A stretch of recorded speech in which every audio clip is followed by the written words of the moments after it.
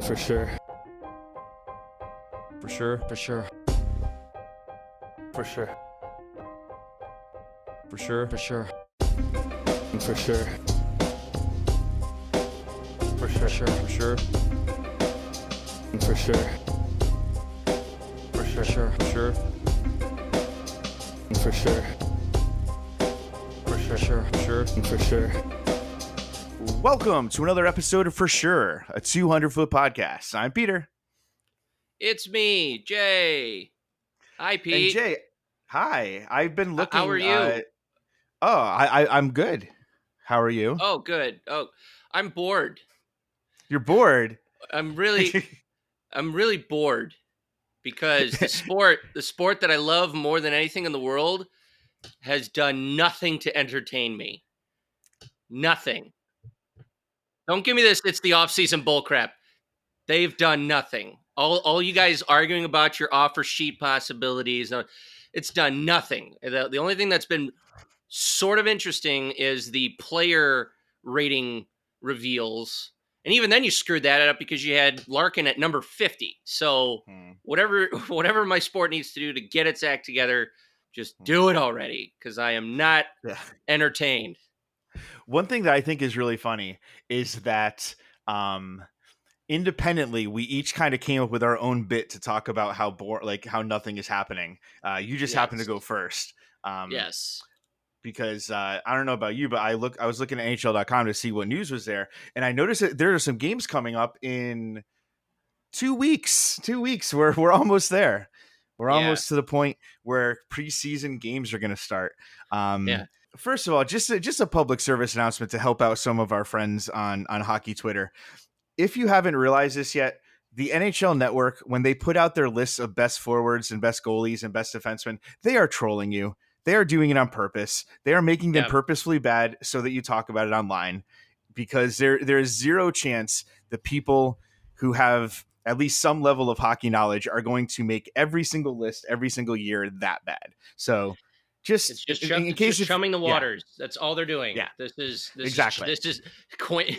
The NHL Network is Quint, and what is it? Noodles? Is Noodles still on their network? I think Jamie McClennan is still on there somewhere, and he's just there with the giant bucket with a cigarette in his mouth, just baiting you guys. Be better. Have faith in yourselves. Be stoic and ignore the fracas, because all you're going to do is give them the clicks, and then then the cycle is going to repeat, and you're not going to like yourself at night. So there you go. I mean, basically, with the size of this troll, we're going to need a bigger bridge. So tying the two together. So what we're going to do is we have a fantastic interview coming up, and this is one of the times where we haven't recorded it yet. A lot of times we will have recorded the interview first, and we do the rest of the show later. But this time we're actually going to do it relatively in the order you're going to hear it. But we just know that, with this person and the topic, it's going to be a really great interview. So that's going to be coming up about 15 minutes, 20 minutes or so. Peter, why? What? I will never understand why you must give the listeners a glimpse into our production fantasy world. All right. Leave the behind the scenes stuff for the DVD home video release. All right. We don't need to tell them how we do things behind the curtains. All they know is they get to push a button and our lovely angelic voices get pumped into their ear holes. Okay. That's all they need to know. Yeah, so I mean, basically down the road when we get our own Patreon, we're gonna have deleted scenes and all that stuff. It's gonna be great. I think that silence probably spoke more to what your actual reaction to my nonsense was. It's just like, just take a deep breath, let him finish, and then we'll move on. Well, I have to annoy you again, because the reason I was silent is because I was leaning back to take a picture of my cat on a bookcase. But I will allow you to think that it was a dramatic pause. If that helps you sleep tonight. So like Jay said, there's not really a ton going on right now. So we were looking around for some, kind of like basic stuff, some general hockey stuff to talk about. And Greg Wyshynski over at ESPN had an article that came out that is pretty interesting. Obviously, you know how it goes. Some people people's views on Wyshynski definitely vary. I like him at least some of the time, maybe even a lot of the time. I definitely don't agree with him all the time. But I'm definitely not on the same page with people that just like absolutely hate him and drag him all the time. But this is I thought this was a pretty interesting article. It's 6 ways the NHL can improve the in-arena experience. Now, obviously, with your experience, you are in NHL arenas way more often than I am, right? One in particular. But I've been going to hockey arenas for a long time, and I typically get to go to at least a couple games every year. Either I've been to Detroit a couple times, but where I live, I go to Prudential Center, where the Devils play most often because it's closest. So Jay, just real quick, let's run down some of the things that he said, and kind of talk a little bit about these ideas. So if you want, you can go first. All right. Well, the first thing he talks about, and this is obviously kind of a no-brainer thing because I've seen it pop up a little bit more, and in fact, at Little Caesars Arena, is that sensory sensitive nights. So for those who are adversely affected by the dog and pony show that is the open to some of these hockey teams, it very loud, lots of flashing lights, strobes. It can be a lot for those who are sensitive to that type of stuff to kind of deal with. So I've already seen a few teams start to roll this out, and this is kind of of course. I really don't see anybody. I struggle to think of who would be upset at this being a thing because this is just another avenue in which you can get more people down to the games, and also maybe we're still talking about the in-arena experience evolving as such. I mean, if it wasn't evolving, we'd still be doing the same thing forever. Buildings would still be built the same way that they built forever, and wouldn't even be having this conversation. But because it's evolving, I think it makes sense to make sure everybody can handle it, and that's there's and it's not even so much so for those who are heavily affected by this stuff. People still bring their children to games, right? Even newborns, right? And they'll take that precaution of putting there's going to be the deluge of photos of kids wearing the noise canceling headphones that like guys who use jackhammers wear, right? So some precautions are made on the fan side of things, but for organizations to actually start to do the same, duh. Sure. I mean, yeah, absolutely. I think that obviously this is going to be helpful for fans with disabilities. Definitely some ranges of the autism spectrum, among other conditions. But also things like PTSD. I mean, sometimes you have combat veterans where they have difficulty with fireworks, or something like that. So it's a pretty it's a lot of different types of people that would benefit from this. And again, it's not like you're completely taking the atmosphere out of the game. Like there are ways that you could kind of change the presentation in a way that is going to be allow more people to be able to be there and enjoy themselves, and you're not really going to be changing things too much, which I think is I think that's usually probably going to be the pushback. It's like, well, this is the way it should be. And I think you can kind of have both. I think you can still have an interesting, entertaining presentation. And you could, target those types of fans to help them out. The next one up is rethinking ticket plans. And this one is really interesting. Now, you had mentioned, we were talking before, we were trying to think of like different things that we had ideas for. And yours is kind of almost tied to this, right? Where, yeah. So what he's talking about here is he's talking about like a different league. So this is the Canadian Football League, obviously. So they only have 9 home games, right? And this ticket option you can get is $300 for all home games. So obviously on the NHL level, it'd be a lot different. And basically what it is like you pay like for the $300, you have your season tickets. You just don't have a specific seat. And then each game, depending on how many seats they've sold and stuff, you might be you might be in a better seat than your average ticket price, or you could be pretty much roughly like where you would have been if you had just bought those price seats anyway. So that way, if if there's a game that's maybe undersold, then your ticket will allow you to move down 2 sections or whatever.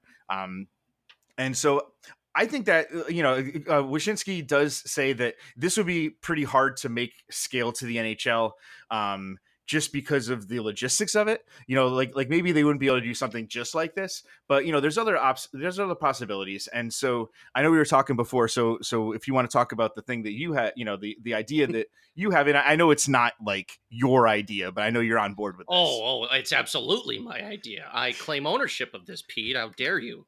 Well, okay. Well, yeah,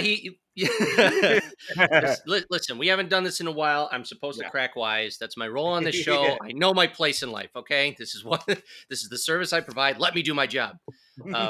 So Wyshynski bringing up the whole kind of comparable ticket plans type stuff. I think that's great. I think the stopgap thing that we can do in the meantime, while owners are hypnotized by gypsies, because I think that's the only way we would ever be able to get a rethinking in ticket plans. But right now, I know for the Red Wings, they have this experience the upgrade program where like you go to the game and you sign up through the Red Wings or the NHL or the District Detroit app. I'm pretty sure it's the District Detroit app. And you basically kind of just throw your name into a digital lottery type thing. And then at some point they do a drawing and a team member comes and finds you and lets you know that, hey, you've won. And they move you to a nicer setup, a nicer seat, a nicer section. And my process was, or my change to that would be make it a feature of the game instead of just like a lucky thing. This goes back to Keith Olbermann saying that after the second inning of baseball games, tickets should be like $1, and then just that's how you get everybody in. Yes, in practice, that specific idea is crazy. If I'm an owner, if I'm a fan, that's what I would do every time. I'd literally wait a half hour and then, go into the game for $1. But my thing specifically is, I think for hockey games, let's say if you don't show, like if you're a season ticket holder and you don't show up before the 15-minute mark of the second period, pretty much the last 5 minutes of the second period, your seats get entered into a draw system that fans have already signed up for. So basically, anybody who's not in their seat or doesn't have their ticket scanned, that seat is open after the 15-minute mark of the second period, your tickets become part of this pool of seats that fans can then go onto the Red Wings app or go into the District Detroit app and basically reserve them just for the third period. So at that point, it kind of becomes maybe like a little bit of a betting, guessing game of like, okay, so where do you think seats are going to open up, right? And then that alleviates your empty lower bowl problem, at least for the third period. But then maybe it also lights a fire under the people who own season ticket passes to, actually show up to the games, because too many times the lay of blame is at the altar of, either the team's play or anything like that. But, I still remember when the teams are good, both Red Wings and Pistons and Lions and Tigers, even when they are doing well, there are still idiots that are high and mighty and don't show up to the game. All right. This system is more directed at them. So basically what I'm offering is, before, obviously you're going to drag your heels, owners, on changing ticket plans. So in the meantime, just make it kind of a fun thing where the fan, because you already know they're going to be on their phone, Pete, right? Yeah. Everybody's on their phone now. Yep. So there's nothing more simpler than just swiping up on your phone and, putting, oh, look at that. 2 seats down in 127 just opened up. I will take me and my partner there. And there you go. And then you can't go there until the third period starts, or like 5 minutes before the period starts, because just to so it's like with 5 minutes left on the clock in the second period, the reserve system goes live. People go on their phones. They figure stuff out. And then it's active all the way up until 5 minutes left in the intermission, the second intermission. And then like you get like a temporary ticket on your phone, and then you just, yep, here's my ticket. There you go. And then that's it. So that's my draw. This is long-winded. I'm sorry if it didn't make sense, but basically what I'm saying is, if you don't show up to the game, someone else is going to be able to sit in your awesome seat. That's the long and short of it. Sure. Yeah. I mean, I have, I don't really have an issue with that. For the sake of time, we're just going to move on to the next one, just because, like I said, I mean, I would kind of just be repeating what you already said, maybe adding a couple words, but there's not really a point. So the next one that Wyshynski has is no stakes gambling, with gambling in quotation marks, because obviously this is not like gambling, like literally sports betting with money, like at Vegas or, well, now it's legal in more places. But basically, it would be, he's saying that the Los Angeles Rams in National Football League, of course, that they have something called Rams Pick'em, in which fans predict things such as the outcome of the game, the kickoff, etc. And if they predict correctly, they can get things like Rams tickets or autographed footballs, depending on how many points they accumulate during the season. Cool. I think something like that would be really neat. It's kind of like what you said before, with, they could have a team app that has the ticket thing that you had just talked about, something like this, right? And actually the next thing that we're going to talk about on his list could tie in as well, so three of his things, which I do think that these three things that he says do make sense. They could all be kind of tied into this one team app that you could have on your phone, etc. And I think you would get some pretty cool stuff. Yeah. I definitely agree. They already basically have no stakes pick'em. You know what it's called, Pete? It's the NHL Stanley Cup fan bracket. It lets you pick how many goals you think is going to. Only this time, instead of it being 2 million or whatever the thing is, they go, yeah, throw in a ticket, throw in a mascot plushie, throw in a year's supply of Coke at the arena. I don't care. I'm totally on board with that. Well, I mean, you got to be careful, because I think Evgeny Kuznetsov is going to really try to win the year's supply of Coke. I actually had my internal timer set of how long it was going to take for us to drop a Kuznetsov thing, and we are at 16 minutes 40 seconds. I think that's a new record. Yeah, I think that's a new record without being weird about it. So congratulations, good one. The next one on the list is better fan connectivity, and like I said before, this could be connected to the app that Jay had mentioned. In fact, Wish basically talked about having an app. He said, like, it's kind of weird that there isn't an app for at least some of these things. And I think that this could be pretty cool, because it's kind of the idea where, how, like, if you're watching a game, I know this has definitely happened for me. You're watching a game and there's some type of disputed call, like maybe the puck goes in, the goal horn goes off, and they're reviewing it, but you don't know why they're reviewing it. Or like sometimes it'll happen where if it seems like the away team scored, like they never play the replay footage on the home team scoreboard. And so this could be things like, maybe you could have like, you could put an earpiece in and listen to the play-by-play, or maybe you could hear, like, the PA, like the officials when, sometimes, like, you can't hear the officials when they're talking to the stands, etc.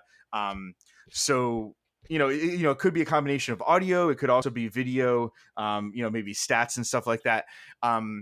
Obviously, like, I think you don't want to make it so interesting that basically people are going to the game and like watching their phones, but as like a supplemental experience, I think it could be really cool. Yeah, I think a second screen type experience with some sports could be beneficial, like you said, especially in the officiating sense. If there was a way to, because that stuff gets, you find out, but it's like hours later. Like, it'd be nice if in the moment somebody, either you have a spotter, or for somebody who has like a direct headphone into what the ref will say, just send out, like an officially branded thing, like, the call was made at blah, blah, blah. This is the reason for the call. It was just something like that would be great. But again, the thinking that they could be technologically advanced enough to actually do that is really quite fancy fantasy, because the day I found out that the only replays that the refs get are the ones that the TV guys get. Yeah. That was like, are you kidding me? Yeah. What? I mean, that's what allows those things to happen, where, this happened in Pittsburgh. It hasn't happened in a while, because I think they've maybe quashed it enough, but there was a producer in Pittsburgh who withheld a definitive angle of a goal being scored against the Penguins. and so it was ruled as a no goal. It was ruled as a no goal because they didn't have the footage for it, so they overturned it. But then they found out that it was a goal because a replay was withheld from the refs. So Yeah. that's just hope that we can get clarification and whatnot in the future. But what's our next thing, Peter? The next thing is more focus on the players. Yeah, so one of the topics that we get into a little bit later with our interview with Laura Storian from St. Louis is the idea of how, for some reason, the NHL doesn't really seem to market its players well.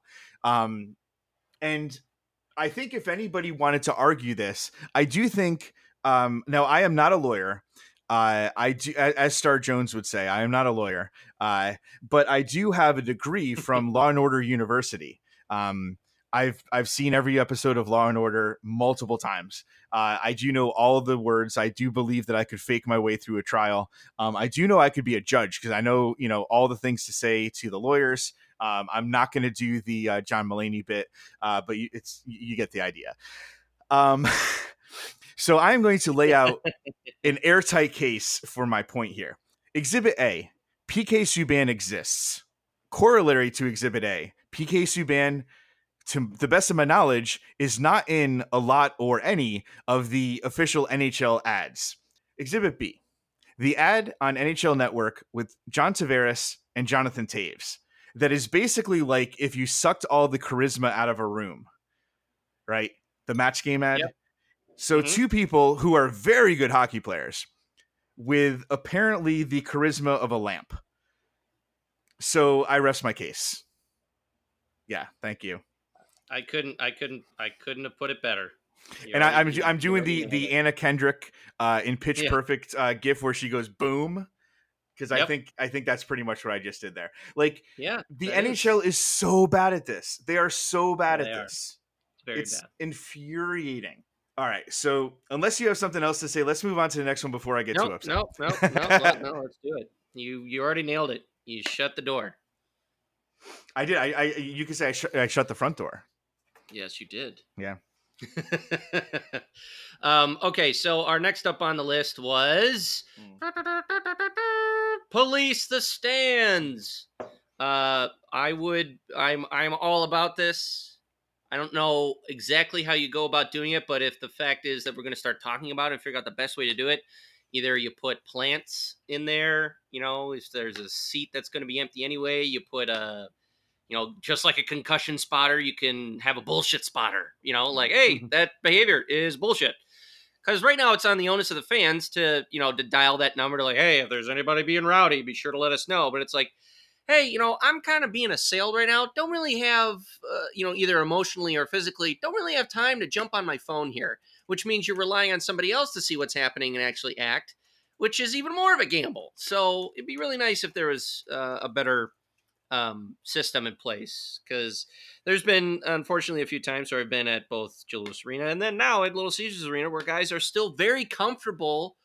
Maybe not just guys specifically, but people are comfortable being jerks, very comfortable, and they cannot be allowed to be comfortable. It's an atmosphere for everybody, and it should be free of racism, sexism, homophobia, really anything that's gonna, just be a dick to anybody else. Yeah. So I'm all about this, and why it's taken this long to do better about it. Oh, yeah, no, I mean, absolutely. I think this goes without saying. I know that when I was younger, that if there are definitely things I participated in at sporting events in terms of like chants and things like that I would not do for a second today.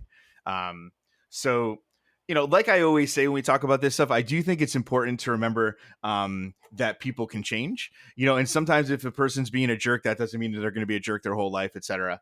But at the same time, I mean, I do think it's up to the team to make it an environment where everybody can feel like they're welcome to watch the game, to be a part of the experience. I mean, I think that kind of just goes without saying at this point, right? Yeah, you would hope. Yeah, absolutely. One would hope. Yeah, there's that. Yeah. So that's pretty much all Wish had. But Peter, there's something else you wanted to talk about, and I'm actually really glad that you're going to talk about it. Every year, the Norris Trophy is awarded for the best defenseman. And for a while now, granted, this is not every season, but for a while now, there's been some speculation that the way that the Norris Trophy is awarded, at least recently, is who deserves it.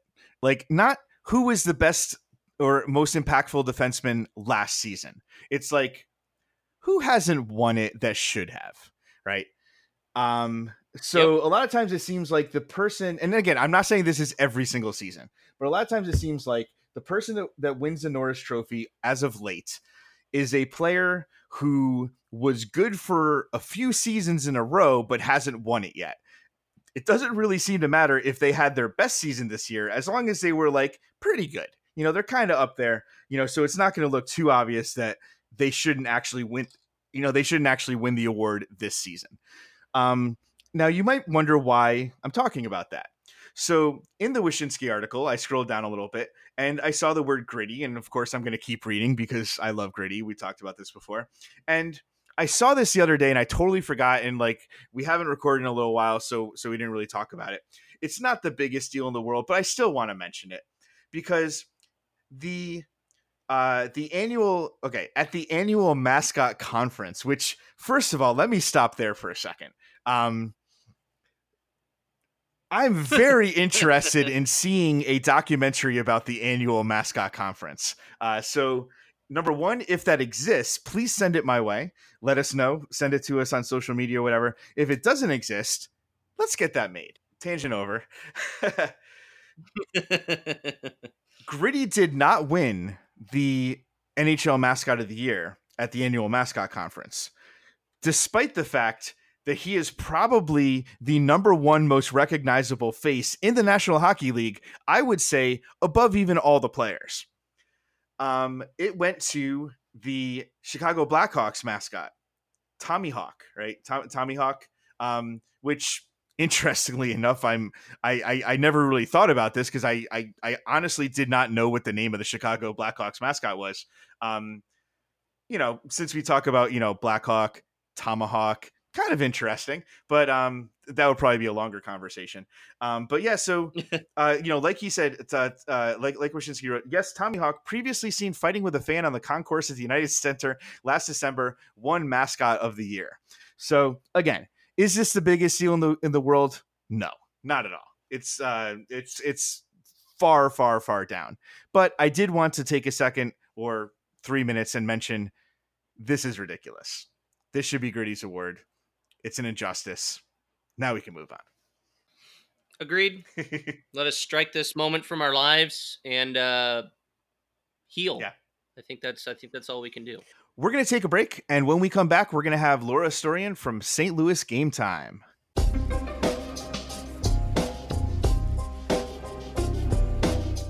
Welcome back to our Emmy, Grammy, Tony, Webby, Oscar winning segment, interviews with famous hockey people. Fresh off of her champagne-soaked off-season, we are very excited to welcome Laura Astorian, the site manager at St. Louis Game Time, which is the SB Nation Blues blog, who has been probably having a pretty good time, I would say. So we're here to keep those good times rolling. So Laura, thanks for coming on. Thank you for having me. So I have a quick question for you. Do you remember a 80s themed Gloria video being tweeted at you guys right around when the cup was won by your teameth? Vaguely. I remember one. Okay, so this is literally just an attempt to stroke my ego. I was the one. I was the one who made it. So. Oh, I did not know that. Pete and I were like, we're gonna have Laura on later in the summer, and we won't tell her until we interview her that was us. So. Well done. I think it worked. Thank you. Well, no, well done to you, because I am friends with many long-suffering Blues fans, and I was very happy that they could do what they did, and especially against the Bruins, just a team that I have zero nice feelings for. So, Pete, I was gonna just straight up just ask her, What's it like? How do you feel? What are you feeling? What new things have you been able to add to your emotional playbook? It like I was on my way to work this morning and I had my Spotify on shuffle and Gloria came on, you know, and it was awesome. And it's been like over 2 months and I'm still like really excited about it. But at the same time, it hasn't sunk in because like them never winning has become such a big part of our identity as Blues fans. That like now I don't know, like I'm like, what do I like? Can we still make fun of ourselves? Like I don't know what to do. Yeah, I guess we can, but the misery's gone. It's weird. Like I don't understand how to cope with this. Yeah, it's funny because I had written down. I had a few questions to start off with, and then obviously as we talk, you think of different questions. And Jay kind of took this, but I'm going to say it anyway because I'm proud of this question, right? So what's it like to not only make a hockey team relevant again, but also Laura Branigan relevant again? It's actually kind of a cool feeling. Like when I was a kid, I really liked the song Gloria. Like I've always really had a soft spot for the song. So, it's fun that we can kind of bring a blast from the past back and, I guess do her memory proud. I didn't even realize, honestly, that she had passed away until, all the publicity the song was getting because I hadn't thought about her, the song, in a very long time. Yeah. So, it's fun. It's fun to watch so many people come together over such a random song and such a random story. I didn't even know she was dead. Yeah, no, that was an unpleasant surprise for a lot of Blues fans. Wow. Folks were like, "Oh, can we get her to sing the anthem?" And it's like, "Well, do you have a Ouija board? Because that's about as good as you're gonna get." Yeah, like Jay and I were talking about, leading. I think it must have been like during the Stanley Cup playoffs. I mean, it might have been even after the Blues won the cup. We were talking, and of course, we had to joke about the Gloria song, and the only reason I even know that song is because, and for sure, listeners will remember this because we played a clip from it at the time. Back when VH1 was doing their "I Love the '80s" clip shows, they had like "I Love the '80s," and I think they did "I Love the '80s," then they did "I Love the '80s Strikes Back." So they did a whole nother like 1980 all over again. Then they did it a third time with "I Love the '80s 3D," and I'm pretty sure that's where it was. And they to make the first two airings of it. No, and of course they poked fun at the video, which if you've seen it is basically like a very spare room with like 4 disco balls. They had a $20 budget. Exactly, yeah. Okay, so obviously we are going to be talking about, more hard-hitting topics. But first I had the Laura Branigan. I do have another question that I have to ask. Okay. So it's going to be a little bit of like a ramp up to get there, but it'll make sense in a second. So I'm a big fan of American Ninja Warrior. And one of my favorite contestants on it is a young woman named Barclay Stockett because she is just phenomenal. If you haven't watched the show, she's 5'0". She's a former gymnast, and she is just like unbelievable. Like she can do like if you ever watched the show The Salmon Ladder, like they had a skills competition, and she came in like second. Like she beat some of the guys in this competition. Like she's just amazing. But of course, I'm a little bit more interested in another Barclay, because the St. Louis Blues are amazing. And they have a dog named Barclay who is absolutely adorable. I changed my Twitter handle after my name to put Barclay on the cup, you cowards. No, I agree. Yes. So, and again, we are going to get to some more hockey hard-hitting stuff in a second. But just because I love Barclay so much, I just have to ask, like, why doesn't every team have a dog? Specifically a team in Detroit, because I think they should. I mean, I honestly, like, I am all about the current trend of, like, NHL teams having, like, service dogs and training them and putting them out there. I mean, they're so cute, and you get so many YouTube videos of dogs, like, running around ice and attacking pucks, and Yeah. It's like, it's the best PR, and it's all free, because all you need is a dog and a video camera. Like, you don't even have to try. Like, he's just there. It's just especially when he was. Now, he's getting pretty big now. I think last time I saw him, but I mean, when he was a baby, it was just like you could just set a camera on him all day, and you'd have hours and hours of social media content. Just him being adorable. Oh yeah, I mean, I remember like I think it was the first video. He's like carrying a hockey stick in his mouth, and like it was amazing. It was unbelievable. It was so great. I wish more teams would do that. Me too. It almost has to be a dog because honestly, like my cat's sitting here next to me, and I can't see like a hockey cat working. that actually could be kind of funny. It would just sit there and watch. Oh, I would love. I'd love to watch just putting him on the ice and seeing what happens. And my cat would probably freeze and just stand there for 20 minutes. It'd be like the worst internet video ever. Bless her heart. But yeah, no, I mean, I think it's great the Blues have started the trend, and it's been really good for charity and for helping get awareness out there for service dogs who do a lot of really good work. Do we know if Barkley got a day with the Cup?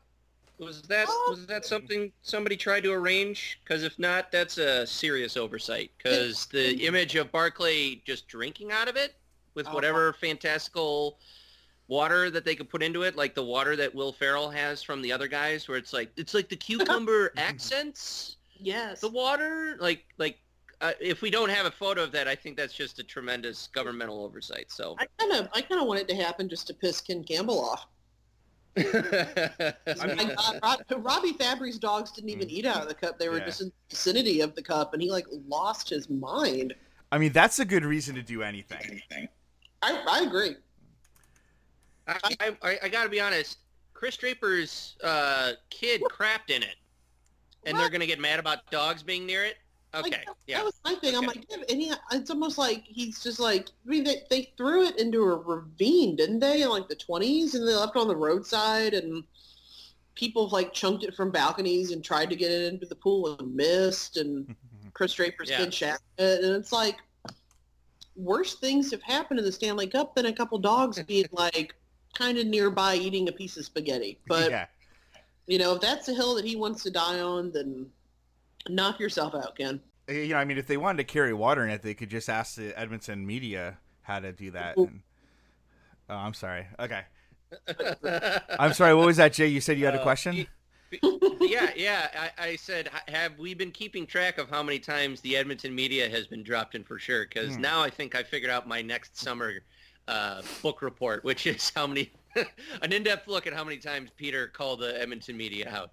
Yeah, but they deserve it, though. They deserve it. They deserve it. I apologize if I wasn't sounding facetious enough with it. I think Peter needs the practice of being able to creatively bring them up every once in a while, because since they are so tiresome, you kind of run out of ways to call them out sometimes. So it's nice that he's still got the spark.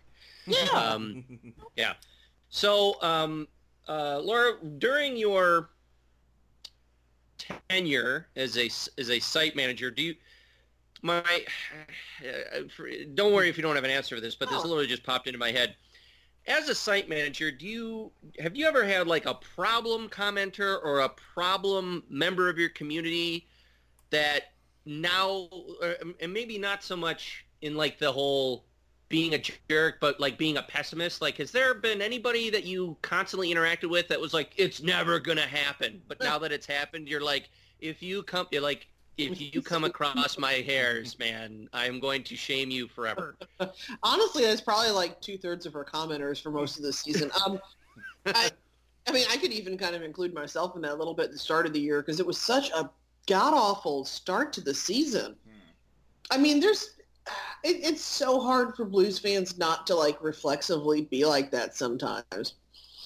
I can't think of anybody in particular who was just like, this team's terrible. But I do think, though, that during this, like the end of last season and the start of this past season, I could kind of feel like the tone on the site shift, because people were getting so irritated with everybody just kind of be, oh yeah, status quo, we'll fix it, whatever. And then when the team brought in everybody on the last off season, people were just like, yeah, that ain't gonna work. So it's almost like we needed the Stanley Cup to break everybody out of just the irritation. It's just, we've been conditioned to expect the worst, which is why this is all so weird. Because it's like we did, like, the team did something and they won, and I'm like, I don't know how to respond. Like, I have to. I mean, even I have to sometimes work on like the tone of some of my articles. I'm like, wait a second, that's way too bitchy. I can't do that anymore. We actually did something good. Well, I just feel like the way that you've handled it so far, I can only guess it'd be very similar as to the way. Well, maybe not Toronto, but if any other Canadian team were to win the cup next, I feel like that would probably be the same reaction where they're like, yeah, we did it.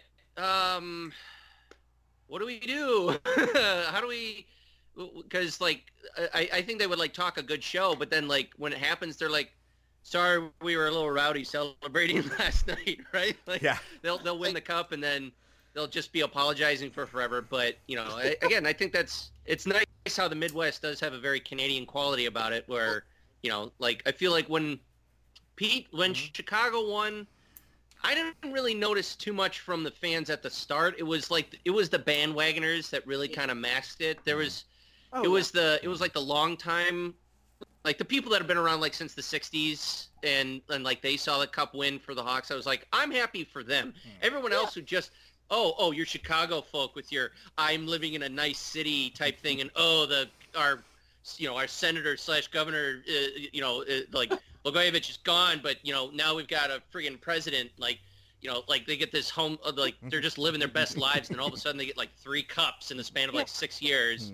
So like there's nothing earned from it, and so they're all dicks about it. Whereas like you guys have the traditional trajectory, which is love the team regardless of what happens, fall into that sense of it's never going to happen, and then finally when it happens, just the humility behind it is really great. So I just, you know, if there's anything you'll come away with from this episode, is just me going overboard and congratulating you and being humble about it. So well, no, we appreciate the fact that, I mean, like, there have been a few kind of assholey people, but I mean, like, at the same time, it's like, how in the world can we be assholes about this? We've never done it before.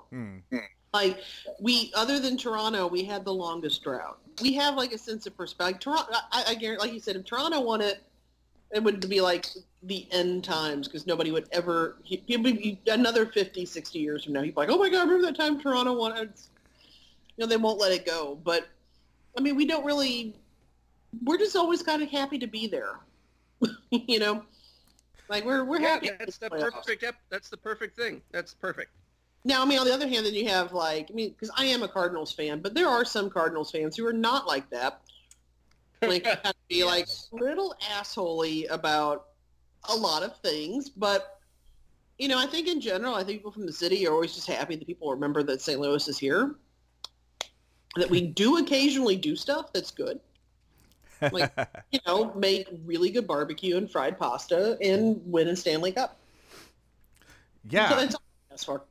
Sure. I mean, it's funny because as Jay was talking about the you know, the whole media aspect of it, like if the Canadian team won the Stanley Cup, I mean, I'm gonna get ahead of next week's or next episode's Edmonton thing. I mean, could you imagine like Steve Simmons' column about, oh God, you know, how Connor McDavid is, you know, he was out at a club with, you know, celebrating the Stanley Cup, and he took too many bottles of champagne.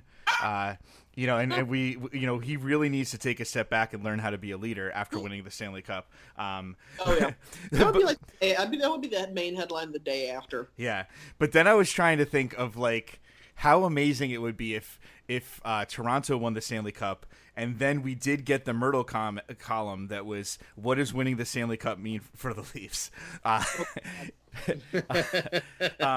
Okay, but all joking aside, I do have a question. So you know, so every time we record a podcast, we put up a mailbag, and sometimes we get a ton of comments, sometimes we get none. But we had a really good one for today, and so I'm going to throw it to you. So the question is from Erison52, which, if you're not familiar, is a reference to Jonathan Ericsson and how a lot of fans are not, let's say, his biggest fans. So here it is. Any word, and so this is for you, obviously, any word as to why Maroon wasn't re-signed? He seemed to be a fan favorite and well-liked among his teammates. It was odd seeing him sign with Tampa for such little money. Yeah, I was a little shocked by that, by the money part of it. I think a good part of it is that everybody expected the cap to go up a little bit more than it did. Like, I just don't feel like it really went up that much. And there's so many players that the Blues had locked in as restricted free agents that they had to get taken care of, that they just couldn't fit them. They re-signed Joel Edmondson to a bigger contract than I expected. And then they decided, to keep Jake Allen around. And that was a big part of it because Jake Allen makes a lot of money to sit there. God love him. So, when you have almost $10 million locked up in 2 goalies and your defensive core is like that, and then you have a lot of younger guys who are getting really close depending on camp, like Kyrou and Costin. It's just, I think that Doug Armstrong kind of looked at the salary cap situation and went, we've got young guys, and then we've got you. And which I'm not calling him old because I'm now older than every player on the team, including Jay Bouwmeester, which is weird. But Maroon is not the fastest guy, and he didn't really have the best start to the season. He finished a lot better than he started. And I don't know if Armstrong just kind of went, well, we're signing the guys that we don't think are expendable first. And then once we get all those guys taken care of, we'll see where we stand with you. And I guess Tampa was just kind of like, hey, you want to play first? And he was like, okay.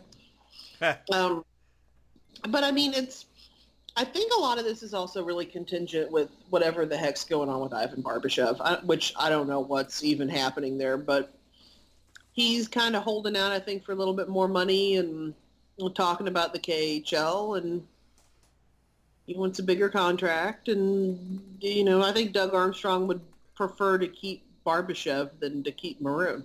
So with the Ivan Barbashev thing that you were just talking about, so are you saying that he is trying to, let's say, wait for the last possible minutes before moving, let's say before he were to metaphorically crash into like an underwater object, like some sort of a crazy Ivan? Pretty much. Okay. I said. Oh man! I was wondering how far I was going to get with that before Jay started laughing. Right. Oh. Right. I do think that Hunt for Red October references are pretty high up in the number of things that we repeat. So I'm sorry, Jay. You can go ahead. No. So we would like to ask you, Laura, the JJ question. This is our JJ in chief. No, wait, Pete. You said you had something. Go. Oh no, that was it. That was the thing. Yeah. Oh, that was it. Okay. Yeah, my dumb little joke was the thing. Yeah. Okay. Right. So JJ, I'm a little mad that he was the one who came up with it because I kind of thought of the exact same question for our first show, I think, but then he said it, so now he gets it. But either way, you could say it's the JJ question or it's the Mimi question. I'm going to shut up for a second there because it's dumb because that's my name. Anyways, and this is actually probably the most a perfect time to ask this question of you due to recent events involving the hockey team that you're a fan of. Now that you've done what you've done as a site manager working in the media, do you still derive enjoyment out of hockey, or has what you learned made your opinion of the sport sour a little, change, better, worse? What has your experience been now that you've been kind of between both worlds? That's a good question. That's a really good question, JJ. Honestly, if anything, as a former Atlanta Thrashers season ticket holder, my opinion of the sport's almost gone up a little bit because the whole Thrashers debacle kind of killed it for a while. But I think that the league, it has the stuff that it handles very well, and then it has the stuff that it has absolutely no idea how to handle at all. And I think things like how they're handling the concussion lawsuit falls into that, or how people tend to react to players having personalities. But But I think a lot of it comes from like outside of the league looking in, like the press. And that is something I definitely got a chance to kind of see a little bit when I was doing the Stanley Cup final stuff, because I, went up to St. Louis. I live in Atlanta, so I went up to St. Louis and was able to get press access and stuff like that. And there didn't seem to be a lot of joy in the experience for people. I mean, obviously for the St. Louis press, there was a ton of joy because they were all like very confused. But for the professional, national, Canadian media, it was just like just another day. And I understand that is their job, and that's, the mindset that you have to a degree. But it's okay to take joy in the things that you see in your job. And to be able to have a career that lets you report on a sport that's this exciting and this much fun to watch, and to let you have a career that lets you report on, the Stanley Cup final and the awarding of a trophy that everybody recognizes, hockey fan or not, and to watch a lot of people just kind of treat it like just another obligation, I thought was a little sad. So, I mean, I've had a blast running Game Time, and it's afforded me a lot of opportunities, because the Blues have been afforded a lot of opportunities recently. But I have to say that, like, being around the people whose job it is to, not promote the game, but to cover the game, there's not a lot of enjoyment that I feel from them necessarily. And I think it's kind of sad. It's almost like they're all Edmonton press. So, That's the hat trick. That's the hat trick. There we go. Sorry, Pete, you have to put in a sound. You have to put like a bell or something because we did the Edmonton media hat trick. That's great. Woo-hoo. I love it.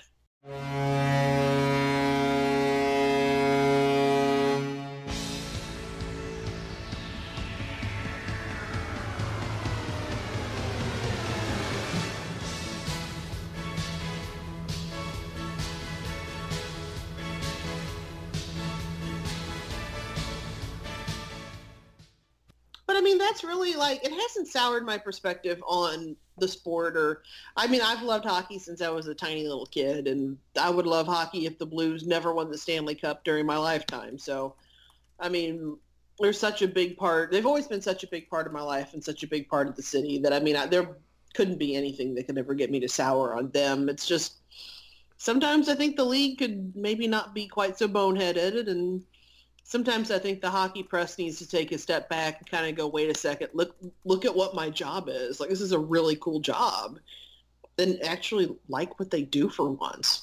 That would be nice. That was a really good question. Yeah, I mean, like, let's say, for example, a defenseman, who now plays in my neck of the woods, who has a personality and just gets dragged by the old guard of the media, even though he's probably one of the most, like, he's probably one of the biggest reasons that people like hockey now. Like he's probably made more hockey fans than, I don't want to say any other player recently, but he's definitely up there. He's definitely like in that echelon. And what does he get for it? All he gets is terrible stuff in the media. Yeah, and I don't understand that. Like, why are you trashing on the sport's, biggest ambassadors and people that actually get other folks to care? I mean, like, what is this compulsion to cover the most boring people in the free world and rag on the people that are actually enjoyable to watch? Like, I don't. Yeah. It's like baseball, with the unwritten rules of baseball, when Brian McCann was being such an ass about that when he played for the Yankees, and you didn't follow baseball's unwritten rules. It's like the same thing with hockey. And you're allowed to have fun. In the first segment, we talk about the Greg Wyshynski ESPN article where he talked about, different ways to improve the fan experience. And, just one general way is to encourage personalities. I mean, it's just amazing how, how much, like, the media tries to just take all the emotion out of it.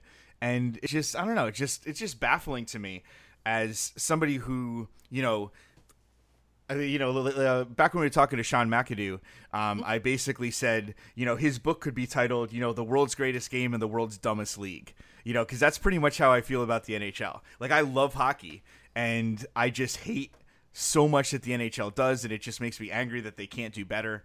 And it's just so baffling to me. You have these people that are ready to be personalities. It's going to sell the game, and instead you basically push them down. And it's just annoying. But so yeah, we're getting near the end where we have to wrap up. But I did want to ask at least one more. We might get to two. So as a fan of the NHL hockey series, right? One of my favorite players to play with has been Vladimir Tarasenko. He's just really fun to play with. It's fun to play, with his skill set, in the video game. And so I was just curious because I know. Obviously, he kind of came into the league and he was, like once he kind of established himself, it was like, wow, this guy is like the next like superstar. And then from an outside perspective, it seems like he kind of tailed off for a while. But then obviously last year, especially from what I remember, down the stretch, he turned it on again. So what do you think, as somebody who's obviously watches him far more often than I do, what do you think his trajectory is going to be like this season? And, like, where do you think he's going to be, going to end up long term as a player? Ooh, well, I think part of the issue, like at the start of the season, was he was injured, and he never looked like he felt right, for like the first like 3 or 4 months of the year. And sometimes the Blues have a bad habit of going, well, one of our best players is hurt, so we're all just going to play like trash too. And I think that was part of it, like the whole beginning of the season. It fed off him. He fed off the bad play, and then finally once everything clicked and he got going, he was fine. One of his major goals, from what I've kind of gathered reading interviews with him and stuff, has always been, since he got in the league, to win the Stanley Cup. So I think that now that he has it, I think that's going to push him even more, now that he's been able to reach that level of success. I mean, why not reach it again? Sure. So, well, hopefully with us. Because I'm getting really tired of players leaving the Blues and then winning the Stanley Cup somewhere else the year after they leave. So, I mean, hopefully long term, hopefully he stays put. I mean, everything that I've seen with him in every interview I've read with him, he really spends a lot of time in St. Louis in the off season, and he really, really loves the city and, loves where he is and likes raising his kids there. And it would be disappointing for the city, at least, if he were to leave. I think that if Doug Armstrong stays general manager long term, and he probably will, I think that he'll find a way to make sure Tarasenko stays around. And I think his production's going to be pretty much what it is. Like, not this past season, but probably closer to year before last, as long as he stays healthy. It's just that he just has to make sure he doesn't bung up his shoulder or his elbow. Oh, yeah, absolutely. That's the thing. Just as long as he's healthy, he's fine. It's just sometimes it takes him a little while to get back into either playing shape or the playing mindset. And like I said, the team, they do it with him and they do it with Jaden Schwartz. If one of those two is hurt, the rest of the team plays like hot garbage. Every time. Well, I think by having Tarasenko be kind of like the thing we kind of wrap up on, I think that's probably our sign to, put this one to bed, because I feel like, Laura, we're taking you away from the celebratory activities that a cup winner should be doing still. Right now, it's taking a nap. Yeah, I was gonna say, like, is she on the Ovechkin regiment for celebration? I'm not gonna lie. Yeah. I'm a teacher, so I did have summer vacation. I didn't have any responsibilities for the 2 months afterwards. So maybe a little bit of Ovi, just a little bit. Yeah, I was gonna say there might be a picture of you doing push-ups in a fountain somewhere. I think it is. Yeah. Wouldn't surprise me. If we can find it, we'll put it on the we'll put it as the article picture. But if not, we have another one. My students really need to see that. So yeah. Exactly. Yeah. We will make sure that we copy your school district Oh, that's like a great idea. I mean, Nobody- as a fellow We're gonna teacher, totally yeah. we're gonna totally Brett Stevens. oh no. Yeah, so if you have a problem with dear Laura's Provo, like Yeah. she's been imaginarily dancing in a fountain because of a cup championship. How dare you? And I mean, Laura, if you have a problem with that, you can come to my house and talk to my wife and my non-existent kids, have dinner, and then just tell me that to my face if you have a problem. I was gonna say, hopefully our listeners get the joke and don't think I'm like all of a sudden being like an asshole. I'm sure they're pretty smart folks. I'm sure they'll figure it out. Well, Laura, again, thank you so much for coming on to our show here. This has been enlightening. As people who are fans of a team that have also had a bit of a drought as of late, winning the cup, we envy your situation. Even though it's only been what, Pete, 10 years as opposed to the previous 40. I think that's what it was at its highest. So again, we're soon. yeah. Well, I'm over the moon for you guys. That's the only reason why I would spend many of my precious hours putting a staple 80s song to a video game template that I procured years ago. So again, please enjoy it. For those of you who want to follow Laura on the Dumpster Fire, that is Twitter. You can find her at Hildy Mac. Which, Pete, I'm still going to say it. We still have had a tremendous undefeated run of people with really cool Twitter handle names because this is really great. So for those who need a little bit of a spelling for that, it's the @ sign. And then it's Hildy, Hildy, Mac, MAC, as in the partner to cheese. And she's the site manager of St. Louis Game Time. Please check them out. They are now infinitely more interesting because they do have a cup in their roster. Okay. So that's going to – that's everything that's going to have anything to do with them. Please get it from her because anywhere else, it's fake because she's the real deal. Laura, thanks so much. We will dismiss you now as we are the ones who dismiss you, not the bell. Right now, Pete and I are going to take our government-obligated, regulated, mandatory ad break, and then we will see you on the other side. Alrighty, sounds good.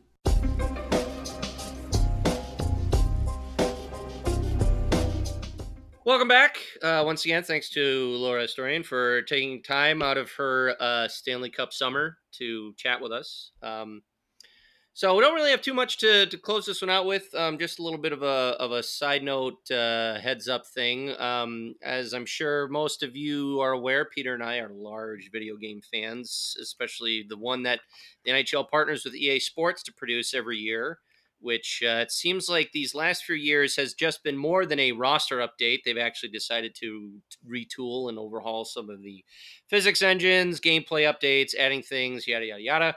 So they have, in the lead up to their next installment, they have started to release their player ratings. They started with 50 and they're working their way down.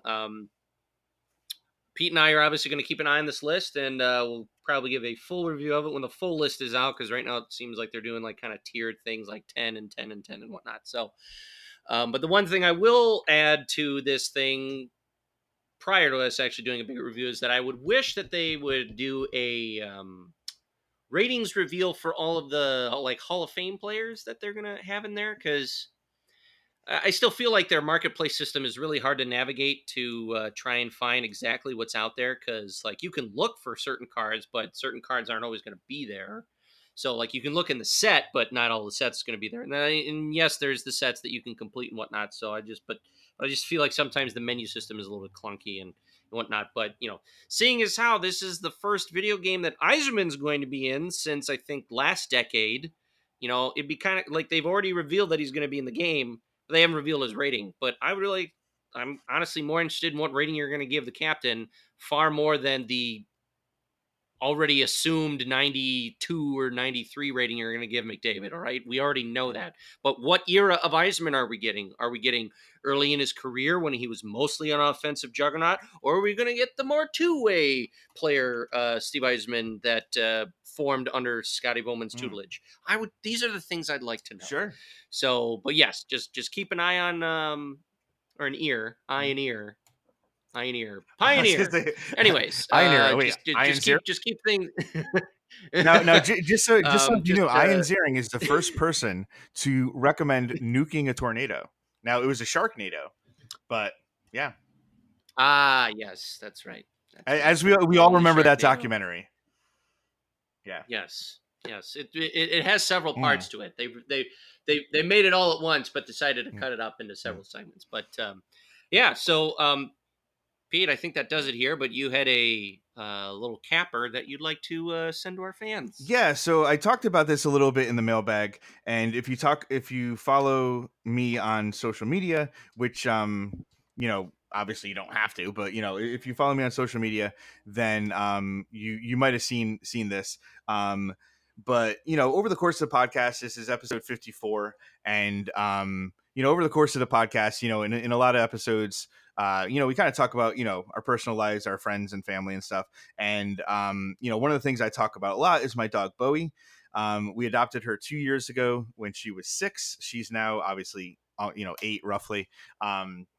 And about a month ago, she had a lump on her leg. And so the short version is that it's a tumor and it's very likely cancerous. But the good news is that it's very likely that it is localized. It's very likely that it hasn't spread. And it's likely that through surgery, they should be able to get either most of it or all of it. And so the prognosis is positive for something like that, obviously. But at the same time, it's scary and it's stressful, to have, obviously dogs aren't people, but anybody who has one knows how much they mean to you and your family. And so, obviously it's a really tough time and really stressful. So I'm just going to put it out there. Like if you pray, if you could keep her in your prayers, if you don't, if you can just keep her in your thoughts or whatever. So she's having the surgery in a few weeks. Like I said, I mean, it's something that's definitely tough to deal with. But I just want to put it out there. If you can do that. And that brings us to the end of our show. So as always, if you want to follow us on social media, you can do that. You can follow me on Twitter at pflynnhockey. You can follow Jay at theroar_24. You can follow our guest Laura today at Hildymac, HILDYMAC on Twitter. You can follow the podcast at 200footpod, 200FTPOD. You can follow us on Facebook at facebook.com/ForSurePod, FERSUREPOD. And if you want to get any merchandise, you can do that at our store. If you go to tinyurl.com/ForShirt, that's FERSHIRT. All right, so thanks a lot. In 2 weeks, I am going to be presenting at the Rochester the RIT Sports Analytics Conference. And last year, I was able to get some interviews. And actually, it's interesting because, Jay, if you think about it, so we interviewed CJ Turturro, right? We also interviewed Matt Barlow, who after that interview took a job with NHL, with working for the NHL. And we also interviewed Matt Cain, who is now working for the New Jersey Devils in the analytics department. So 2 out of 3. So just in case Peter hasn't made it clear enough yet to anyone who's going to be at RITSAC, sit down with Peter, and in just 6 months or more, you will work for an NHL team. So please come by, say hello, secure your future at For Sure. For sure. For sure. For sure. For sure. For sure. For sure. For sure. For sure. For sure. For sure. For sure. For For sure. sure. For sure. For sure. For For sure. sure. For sure. For sure.